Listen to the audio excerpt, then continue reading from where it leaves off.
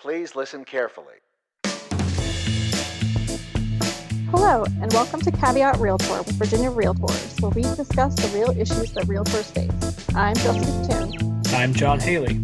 Remember, Caveat Realtor is meant to provide general legal information. The information, forms, and laws referenced in this episode are accurate as of the date this episode is first released. Nothing we discuss should be considered as legal representation or legal advice. Hey, Jessica. Good afternoon, John. How are you? I'm doing well. How are you doing? I'm doing okay. Hanging in there. I feel like that's the standard greeting that we've all said for 6 or 7 years now, it feels like. It's really been a couple months, but... Yes, but I think it's more applicable lately. That's true. For me, anyways. But let's talk about contracts today, John. That's exactly what I wanted to do when I got up this morning. Contracts. Nothing but contracts. We do get a lot of legal industry emails on the Virginia Realtors legal team to keep us up to speed, on what's going on in the industry as a whole, who's suing whom over what and how judges are ruling on things and real estate business specifically. And something that has been popping up all over the place is the force majeure clause. And I think we really missed an opportunity. Well, we haven't missed it yet to title this podcast, May the Force Majeure be with you. Yes, John. It's like combining two nerd things together. Yeah, you get it? Yeah, Get it? I get it. So literally every fifth article I've seen has been giving their opinion on force majeure clauses in contracts, whether they are applicable during a pandemic, and how people might or might not be able to invoke or enforce them. So, John, my 6-year-old daughter loves the Fancy Nancy books. And if you don't know about them, there's a little girl named Nancy, and she uses words, not in a typical 6-year-old's vocabulary, and then she explains what they mean. And if this was a Fancy Nancy book, this is where she would say, force majeure, that's fancy, and French for superior force. Sometimes a contract might use the phrase act of God instead of force majeure. Right. And so a force majeure clause can be used in contracts as security against an unanticipated or uncontrolled external event that affects one or both parties' abilities to perform under the contract. It may allow a party to delay performance, excuse part of their performance, or cancel the contract altogether. You'll often see it in things like insurance contracts. Now, commonly, it's been understood and used for things that are either weather-related, like hurricanes or floods, or extreme man-made events like wars. Sometimes the clause even spells out the kind of events it applies to, like those I just mentioned. And if the clause uses the words epidemic or pandemic, then it very well may be applicable during this time. So quick side note, I actually have experience with force majeure. Oh. My band had a contract to play at an outdoor thing. Shameless plug for Churchill Music Company, correct. But the evening we were supposed to play, there were widespread tornado watches. And so they wisely made the decision to cancel the contract. And because of the force majeure contract, I think we got half of what our fee was supposed to be. So okay. Yeah, it worked out pretty well. Yeah, no, they make sense a lot of times. Right. So a lot of times they do have, specific words, but sometimes the word is more generic, or it does not address a disruptive public health emergency in so many words. And so whether a global pandemic causing this amount of economic disruption is something that will be considered a force majeure is really an open question. Now, historically, force majeure clauses have been interpreted narrowly by courts. Each case is fact-specific, where the judge or jury examines the force majeure section of the contract, the alleged force majeure event, and the specific contractual agreements that have allegedly been affected by the event. You may notice that this kind of clause is not included in any Virginia Realtors contracts, but because it is included in other contracts, and it's been such a hot legal topic lately, we wanted to give you some background on how to deal with it and some related legal standards. I also suspect, John, that in the future, we will see a lot more force majeure clauses, and I suspect that they will specifically apply to pandemics, but we'll have to see. Exactly. So while force majeure clauses are usually interpreted narrowly, Virginia courts have applied and may apply other legal standards like impossibility of performance and frustration of purpose, which are similar to force majeure clauses. In other words, even if the contract does not contain a force majeure clause, a court may agree that it was impossible for one party to perform under a contract given certain events.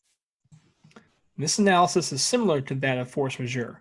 The court will look at whether an event happened that neither party was expecting or had any reason to know would happen, whether the contract was made assuming such an event would not happen, and whether and how it affected the party's obligations under the contract.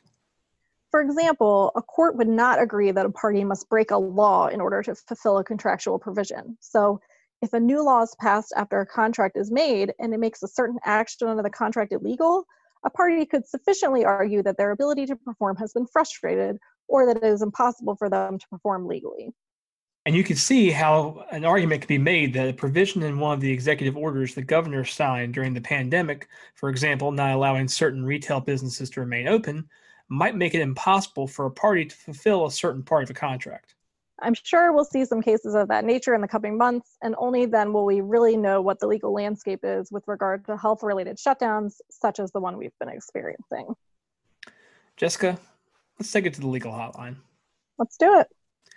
If a property is rented for an event, which was canceled due to Virginia's state of emergency and related executive orders, should the contract be canceled and the rent returned? Well, it depends. If the contract does not cover this sort of chain of events clearly or contain a provision that both parties can agree applies, you may be looking at litigation if the parties cannot agree to cancel the contract or reschedule the event. If both parties made the contract with the assumption that a certain event would occur and an act of government outside the control of the parties prevented the event from occurring, a court could find that it was impossible for one or both parties to perform. John, let's actually discuss a non-pandemic related event. Absolutely. Let's do it. Please. My clients have a ratified contract to buy a property that's supposed to close tomorrow. Today, a huge windstorm came through and toppled a tree right onto the house. The contract does not include an act of God provision. What should my clients do? Who is responsible for repairs? Well, the first thing is what we always tell you, and that's read the contract. So if it's Virginia Realtor's contract, the seller is responsible for the property until settlement and should have maintained insurance on it. So if your clients are trying to get out of the contract now, they should talk to an attorney for specific guidance. All right, Jessica, last question. What if there was an act of God provision? Well, we can't tell you how a court would rule, but it's unlikely that a run-of-the-mill windstorm causing some property damage would be enough to excuse performance under the contract. However, it depends on the event, the contractual language, and how the party is trying to invoke the language. So let's talk about how you can limit your risk. First, and most importantly, read and understand your contracts. In particular, if you're going to exercise a right not to perform under a contract, you may have to follow specific notification requirements under the contract. But also, know that just because a contract does not contain a force majeure clause does not mean a court may not later find it impossible for a party to perform, obviously depending on the circumstances. So to that end, be reasonable when discussing performance of a contract during unexpected events.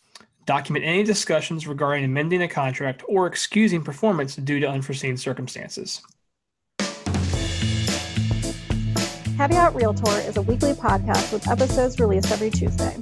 Our podcast is available for streaming through iTunes, Stitcher, Spotify, and Google Play. Subscribe to our podcast to get automatic updates when we have new episodes and rate us.